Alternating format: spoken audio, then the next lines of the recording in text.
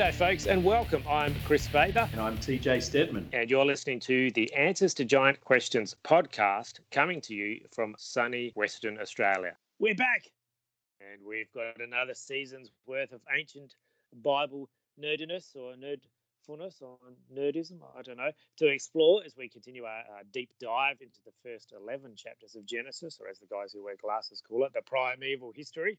This is the Answers to Giant Questions podcast, the show that tackles your questions about the biblical giants. But before we do that, we are going to launch into our study for this season, which is all about Genesis 4. So a big, hearty, masculine hug and welcome back to the man with all the answers, or at least most of them, Mr. TJ Stedman. Welcome back, Tim.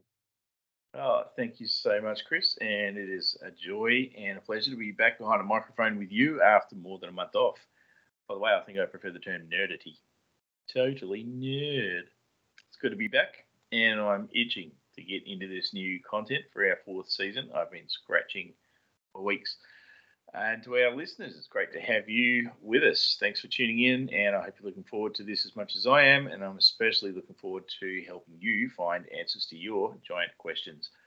You know, Kris, you called me the man with the answers, but really I'm just the guy who goes looking for the answers. I put in a lot of hours to bring the content that others have published and draw out the truth of the Bible to shed light on the things that we modern people struggle to understand about the ancient world and the way the Bible's authors interacted with it.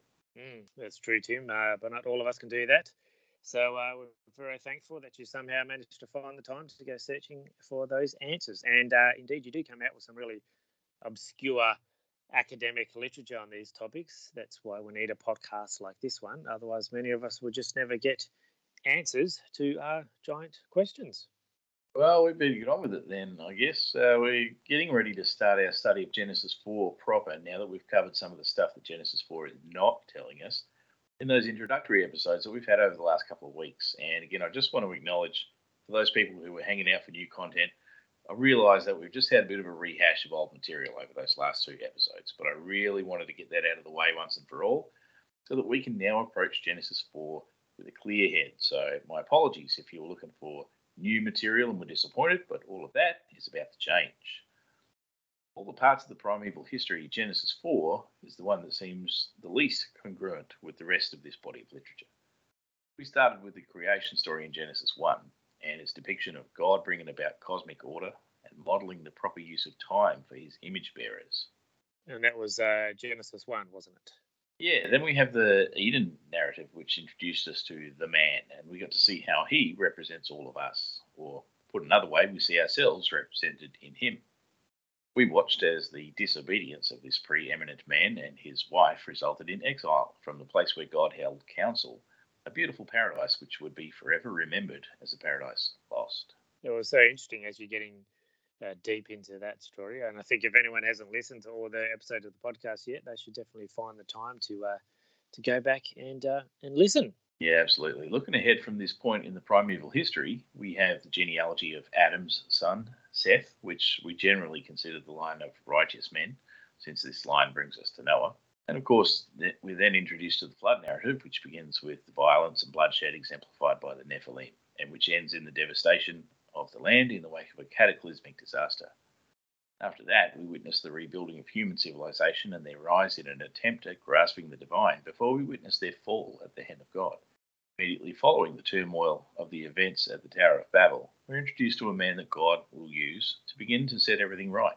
Along comes Abraham, and the rest, as they say, is history. Oh boy, is that our first of what is sure to be many puns?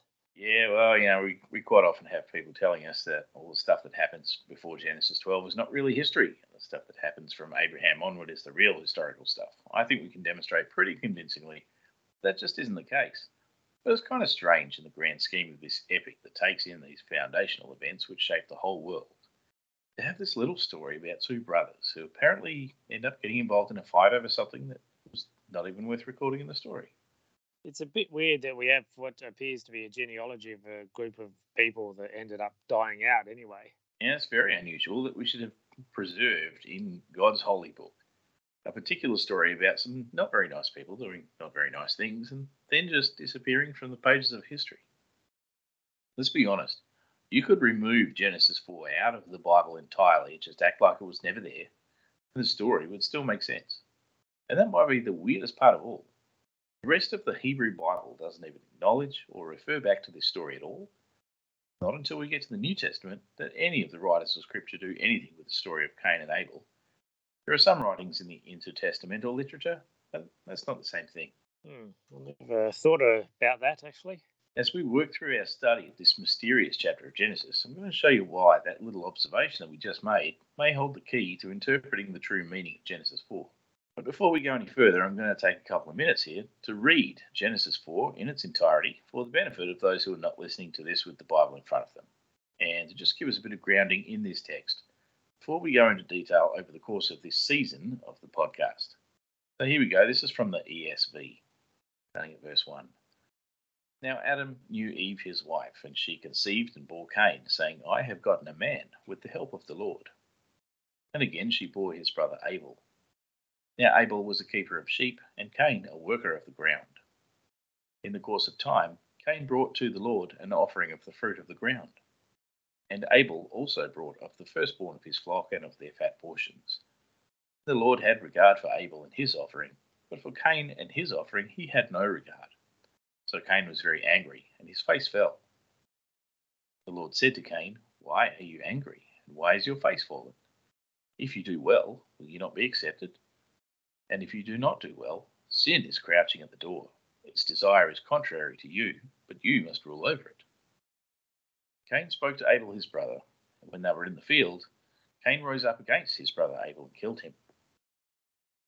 Then the Lord said to Cain, Where is Abel your brother? He said, I do not know. Am I my brother's keeper? And the Lord said, What have you done? The voice of your brother's blood is crying to me from the ground. And now you are cursed from the ground, which has opened its mouth to receive your brother's blood from your hand. When you work the ground, it shall no longer yield to you its strength. You shall be a fugitive and a wanderer on the earth.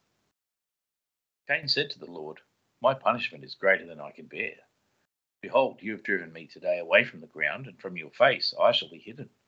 I shall be a fugitive and a wanderer on the earth, and whoever finds me will kill me. Then the Lord said to him, Not so. If anyone kills Cain, vengeance shall be taken on him sevenfold. And the Lord put a mark on Cain, lest any who found him should attack him. Then Cain went away from the presence of the Lord and settled in the land of Nod, east of Eden. Cain knew his wife, and she conceived and bore Enoch. When he built a city, he called the name of the city after the name of his son Enoch. To Enoch was born Irad, and Irad fathered Mehujael, and Mehujael fathered Methushael, and Methushael fathered Lamech. And Lamech took 2 wives. The name of the one was Adah, and the name of the other Zillah. Adah bore Jabal. He was the father of those who dwell in tents and have livestock. His brother's name was Jubal. He was the father of all those who play the lyre and pipe. Zillah also bore Tubal-Cain. He was the forger of all instruments of bronze and iron. The sister of Tubal-Cain was Naamah. Lamech said to his wives, Adah and Zillah, Hear my voice, you wives of Lamech, listen to what I say. I have killed a man for wounding me, a young man for striking me. If Cain's revenge is sevenfold, then Lamech's is 77-fold. And Adam knew his wife again, and she bore a son and called his name Seth. For she said, God has appointed for me another offspring instead of Abel. Cain killed him. To Seth also a son was born, and he called his name Enosh. At that time, people began to call upon the name of the Lord. And that's the end of our reading. So we have 2 main sections in this chapter. The first dealing with Cain and Abel, and the second dealing with the legacy of Cain, culminating in the evil Lamech. Yeah, we've talked at great length over the last 2 seasons about how the story of the man and the woman in the Garden of Eden is an archetypal story, which means that it's a story that's true of all of us as individuals and of us as a community, something which has been true of humankind all over the world in all ages of history. But it might surprise some of our listeners that even in Genesis 4, and the story of the 2 brothers, we're still participating in this archetypal narrative. Despite the insistence of our translations to render the man in Genesis 4 as the individual whose name is Adam, we would do well to remember that wherever the man is presented as such with the definite article preceding the noun, we're still dealing with this archetypal man, and therefore the story is about the audience of the story, and therefore ourselves by extension. It may be hard for us to see ourselves in Genesis 4 because the man and his wife, who is named, appear only as a pair of bookends to the chapter encompassing these two scenarios that play out over this passage of Scripture. We have to submit to the craftsmanship of the author, who is intentionally drawing our focus away from our own selves so that we can see the work of our hands and the fruit of our loins. This is about what comes of the transgression that occurred in the garden. This is the vanity of attempting to meet your own needs when, as the Lord Jesus said, you can't make the hair on your head black or white, nor can you add a cubit to your stature. But the humans are going to try, aren't they? Yes, and that would be the Nephilim. One thing that we're going to notice as we go through Genesis 4, and as we look at these two stories presented here, is a return to themes that we touched on in Genesis 2 and 3, though not in these words necessarily, in particular worship, kingship, and the illusion of self-sufficiency. That's going to be something to look out for. And I guess we're also going to see the themes of brotherhood, familial relationships, in the context of the ancient Near Eastern family. Yeah, absolutely. Perhaps what might be the most exciting thing for this audience, and I suspect something that may draw a lot of questions from our listeners, the way that Genesis 4 provides something of a backdrop for the elaboration on Genesis 6 provided by the book of 1st Enoch. And if you've read my book, then you'll already have some familiarity with that, but we're going to go even deeper. So if you can't wait weeks and weeks for us to unpack these details word by word, then I would definitely recommend getting your hands on a copy of the book, Answers to Giant Questions, from Amazon in paperback or Kindle format. And I also would recommend getting it. And by the way, how's the book going, Tim? Glad you asked. I might just mention while we're on the topic that the book is still doing quite well, receiving some great reviews. In fact, I got a nice review recently, which I'll read it to you just quickly because I thought it was really nice. So this came from a guy whose name is Ben, and he submitted this review on Amazon. And title, it says, excellent breakdown of the Nephilim, past, present, and future, and many other theology topics. So Ben says, this has quickly become one of my favourites on this topic. I read through the book one time a couple of months ago on my Kindle and reread my highlighted portions, which were many now, which pretty much made a second run through. The topic of the giants and Nephilim is something I've been interested in and reading into for probably 5 years now, and I've been interested in Bible prophecy since I was a teenager. This book has amazing insights into both areas. I've read many books in this vein over the past several years, including a few personal favourites like Ryan Peterson and his book The Judgment of the Nephilim and The Final Nephilim, Laura Sanger, who wrote Roots of the Federal Reserve, Michael Heiser, his books Unseen Realm and Reversing Hermon, also Douglas Hamp, Corrupting the Image series, and Tom Horn, who wrote Exo Vaticana. And this book is right up there in quality in my opinion, and better in some respects as it covers some things more clearly and gives insights to certain areas that the others don't. Love the breakdown of the original Hebrew words throughout. It really gives amazing insight into what was really happening and how much the modern translations lose.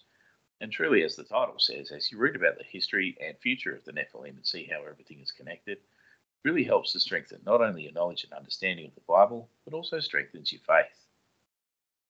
The following are areas that I loved and that made this book really stand out to me as a favourite, and why this book will be a great ongoing reference book. The concepts in the flood, as to why it was a judgment of what really happened during the flood, the meaning behind the numbers. The chiastic structures and their significance. The early Old Testament judgments of Genesis 6, Genesis 11, the Exodus, and Korah. The meanings behind the Azazel goat sacrifice, what really happened with Nimrod and the Tower of Babel. Leviathan, probably best explanation that I've read. Ezekiel 31 and 32, the Rephaim, probably the best explanation that I've read. The meaning behind scorpions, locusts, lions throughout the Bible. The future of the Nephilim and the reasoning behind it. The explanation of Revelation 9 judgments. Meanings inside of the genealogies. How the Nephilim are connected to God's covenants through history. And Christian life during the church age. 5 stars. That is So good. Good on you, Ben, for taking the time to write that review. It must make you feel warm and fuzzy inside, Tim. Yeah, no, it's great to get something like that. So, yeah, just wanted to say thanks to Ben for that really great review. And just to encourage you, all those reviews are really important because the more reviews the book gets, the more that Amazon's algorithms will use those reviews to put the book in front of more people, generate more exposure, which results in increased ability on my part to be able to share this material with more people. Anyway, getting back to Genesis 4, another thing that we're going to get into, which I'm particularly looking forward to, is the use of names. And there are a handful of interesting names in this chapter, which we're going to look at in some detail because they're going to help us understand the story and get the point that the author is trying to make. How does that work exactly? Well, there's a reason why we want to dig into these names and look for meaning in the names, and it's because in ancient culture, names are important for conveying meaning and emphasizing function in a text. We have to remember that ancient scribes had to be really economical with the use of words, because writing was expensive and materials were hard to come by. So you can think of ancient scribes a little bit like professional golf players. The idea is to get the golf ball in the hole with the least amount of strokes, or to get the idea in your head with the least strokes of the pen. And that's why for ancient scribes, names were really important, because you can use a person's name to convey a lot of information about them with a single word. That's not the way we use names today, because in our modern culture, when we record a story about somebody, we're going to use the name that was given by their parents, the name that appears on their official documentation, the name that people use when they talk to that person. And according to our modern standards of historicity, that's the only name that we would expect to find in reference to a person, because we're interested in the accuracy of the facts on a scientific level, whereas ancient scribes had no such concerns. For an ancient writer, the point being conveyed was far more important than the fine details. Nobody was going to accost a scribe and say, "How dare you change that guy's name in the story?" Well, you can't do that. The exact number of people was 68 and you wrote 70, because no one cares. If that's not the point being made, then it really doesn't matter. And that brings me to another feature of Genesis 4, which is the use of number. It doesn't get a lot of play in this chapter, but like I always say, the numbers matter because, again, there's a point being made and it probably doesn't have much to do with counting. We're going to see a lot of great textual features in play in this season of the podcast as we study Genesis 4. And it's going to keep it interesting while we work out the larger story being told and how it fits into the biblical meta-narrative. But that's all coming up when we continue the season next week, when we will start looking at the mysterious story of Cain and Abel. For now, though, it's time for you, the listeners, to get answers to your giant questions. I want to hear your giant questions. If you have a question about stuff you've heard on the show or somewhere else, something you found in your Bible, or just some general feedback you'd like to tell us and the world at large, here's how you do it. Head to the website, giantanswers.com. Send me an email at giantanswers@outlook.com. I personally receive all your mail, and I will try to get to all of it. I love hearing from you, especially if I can help you get answers to your giant questions. We are kicking it off with an absolute doozy. Anya asked, my husband and I have been reading about fallen angels and how they were destroyed in the flood. With the Queen's death, we've been reading about how she is a lizard person. How are there lizard people? Where did they come from? Were they not destroyed in the flood as well? All right. Well, I don't know if you've been following this podcast over the last couple of weeks, Anya, but I'm about to say, listen to them again. I'm going to be pretty blunt. The Queen is not a lizard person. The royal family are not lizard people. Human beings are not lizard people. All of this is coming from some perceived need of some people in the internet fringe community to perpetuate what we've come to know as the serpent seed doctrine. The devil was a serpent. The serpent had sex with Eve. Eve gave birth to Cain. Cain is the bad guy. Cain must be a half serpent creature. Cain and all bad people in power, therefore, must be part reptile, part human, and all bad.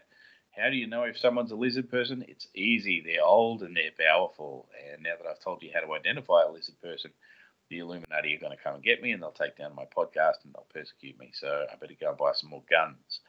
Because all of this is about fear of a tyrannical government. And since that's basically written into the American Constitution, it follows that anyone can just push this kind of rubbish and people will swallow it.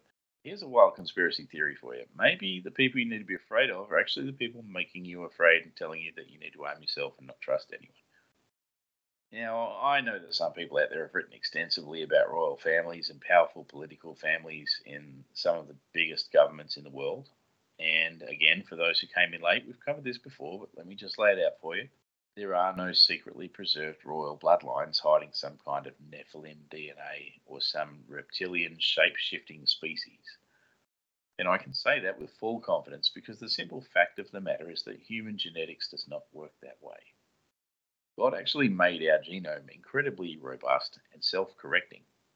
The genome corrects itself because it takes double the amount of ancestors for every generation you go back, which means that somewhere along the line, every person out there with some minor variance in their DNA has been interbred with every other kind of person out there with some minor variance in their DNA, and the whole lot works out to be practically identical. Rich and powerful families are often well known for the promiscuity of members of their family, so it's really a ridiculous proposition to argue that they're somehow keeping their bloodlines pure. And on top of that, it only takes about 10 generations to completely remove any traceable DNA from your ancestry. By the time you go that far back, you have less than 1% of your DNA in common with any ancestor alive at that time or earlier.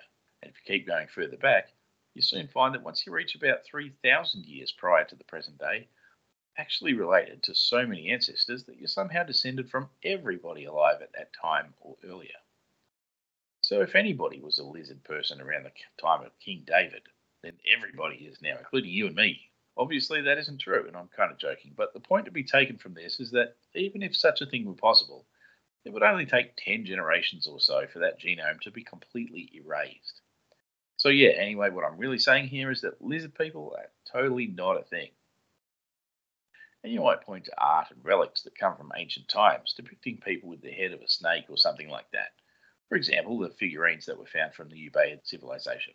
The simple fact of the matter is that these could be easily explained by noting the fact that artists often use imagery to convey things that they can't or don't want to express in words. Remember, they hadn't invented writing.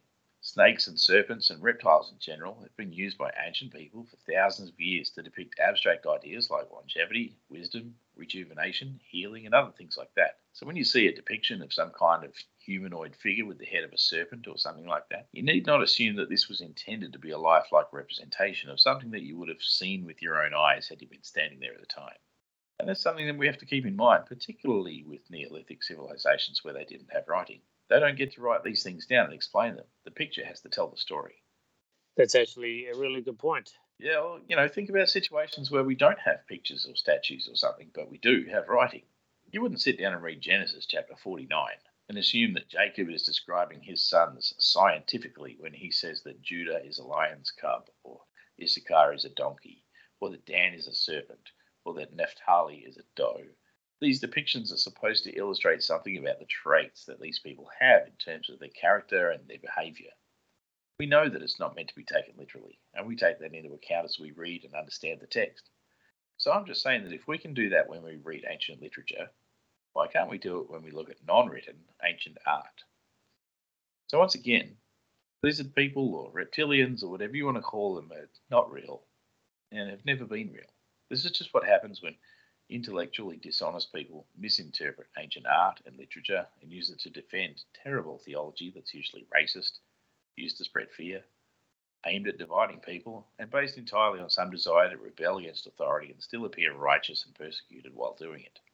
We need to remember as well, many of the people that the conspiracy theorists would like to point to as being some sort of shape-shifting race of invaders subverting the human species are actually faithful Christians who are just as much a part of the body of Christ as you and I. And since this question was originally about the Queen, we would do well to remember that she has publicly confessed faith in the Lord Jesus Christ on many occasions. Who are we to judge the authenticity of another person's faith? So, I thought that I'd already said enough about the serpent seed doctrine, but apparently not, so it sounds like these questions are going to keep coming. But I don't think I'll be taking any more of them on the show because there's more than enough material already there for anyone who's prepared to listen. And quite frankly, the reason that I did the last 2 episodes was because I'm already sick of talking about it. So we're moving on. Next week's show is going to feature all new material, some really great in-depth stuff that will get you thinking, and absolutely no more of this serpent seed nonsense. That's it from me. We'll catch you next week with more answers to your giant questions. But actually, before we go, I want to say something else about the royal family. There's been a bit of buzz around the link between the royal family and that of the inspiration behind Dracula, who was Vlad the Impaler. And there is a genuine link between them, genealogically speaking. That is a significant contributing factor toward all of this conspiracy theory and that sort of thing circulating around this whole issue.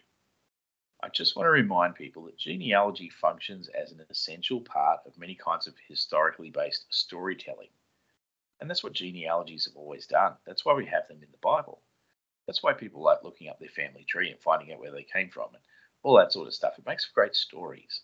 But I think it's important that we never lose sight of the fact that genealogies are just that. They are a way of telling a story. The concept of using genealogies as stories is very simple. You look at the person that you want to talk about in the present day or the recent past, whatever the case may be, and then you search back in their history to find predecessors who exemplified certain traits or had some noteworthy thing happen in their life that connects them thematically to the story of the modern protagonist. This is going to be central to everything that we talk about on this podcast over the next 2 seasons, and again once we get into Genesis 10 and 11 later on. Now, this is incredibly oversimplified, but just for the sake of an example, consider the genealogy of Jesus Christ provided in Matthew's Gospel. Why does it start with the mention of Abraham and David? It's because the author wants to remind you that those are people with whom God made covenants that had significant impact on the faithful people of God. Now, Matthew wants to bring your attention to Jesus and talk about the new covenant. So using a genealogy to connect those ideas is a way of telling the story of the fulfillment of those covenant promises through the people mentioned in the genealogy, culminating in Jesus Christ, who is the focus of the story. And the point being made is that God's faithfulness is going to continue as evidenced by the story laid out in this genealogy, and God's work that began with Abraham is going to be completed. Coming back to the example of Vlad the Impaler in the genealogy of the British royal family, what we can see is an example of storytelling where people have highlighted the link that exists between these people so that they can suggest the legitimacy connecting certain behaviours allegedly exhibited by those people.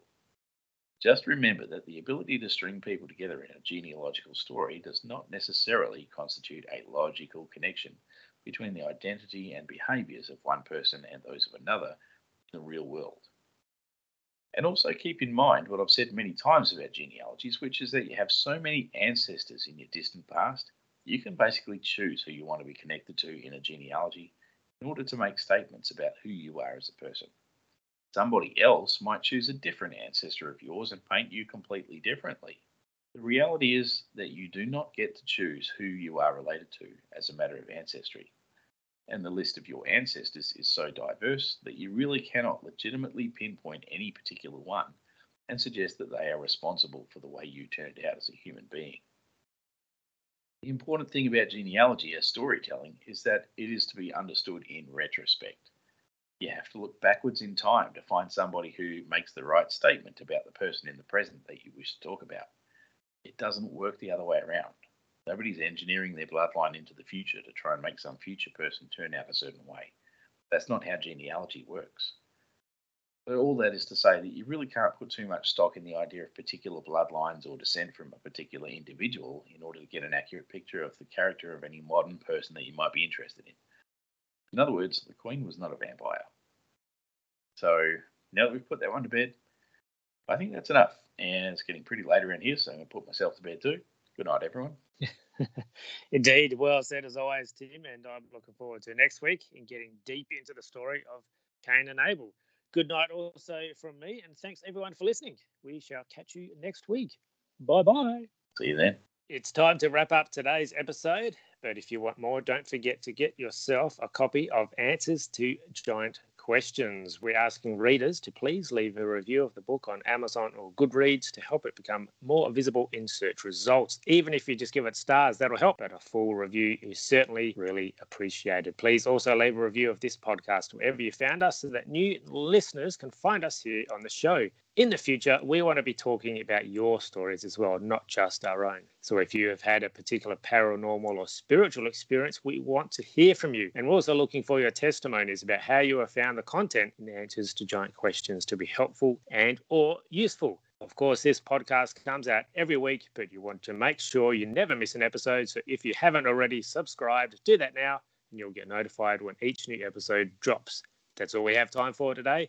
We'll catch you next time on the Answers to Giant Questions podcast. Thank you for listening to the Answers to Giant Questions podcast, a production of the Raven Creek Social Club. If you like what you heard today, please take a moment to rate or review the show. Music supplied under copyright by Grave Forsaken, gravesforsaken.com. You can get the book, Answers to Giant Questions by DJ Stebbins on Amazon, in paperback and Kindle form. Check out the other podcasts at ravencreeksc.com and go to giantanswers.com for more answers to giant questions. Read the blog, catch us on the socials, don't forget to subscribe to your friends on the show.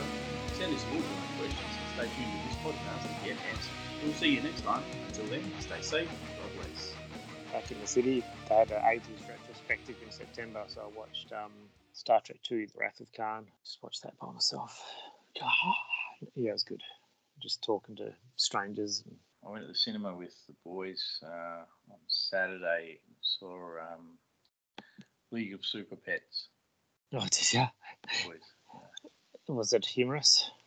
A little. Yeah. When I was awake, there were some parts that were funny. Oh, I played Dungeons and Dragons on Friday for the first time in 25 years. I used to play at a high school as a dungeon master. Some people might be understandably think it's of the devil and all that, the satanic panic of the 80s. I remember all that. I didn't know you were a DM before. Yeah, years ago, like in high school, and a few years after that, yeah. Just played that, Dungeons and Dragons, Warhammer, and Shadowrun. Those were the three main things me and my mates used to play, usually at my mum and dad's house. I'm going to have to refer to you as the Dungeon Master now. Oh, please don't. It makes me sound more creepy and powerful than I really am. But that's... Oh, I was going to say, but that's not all coming up. Okay, let's try that again.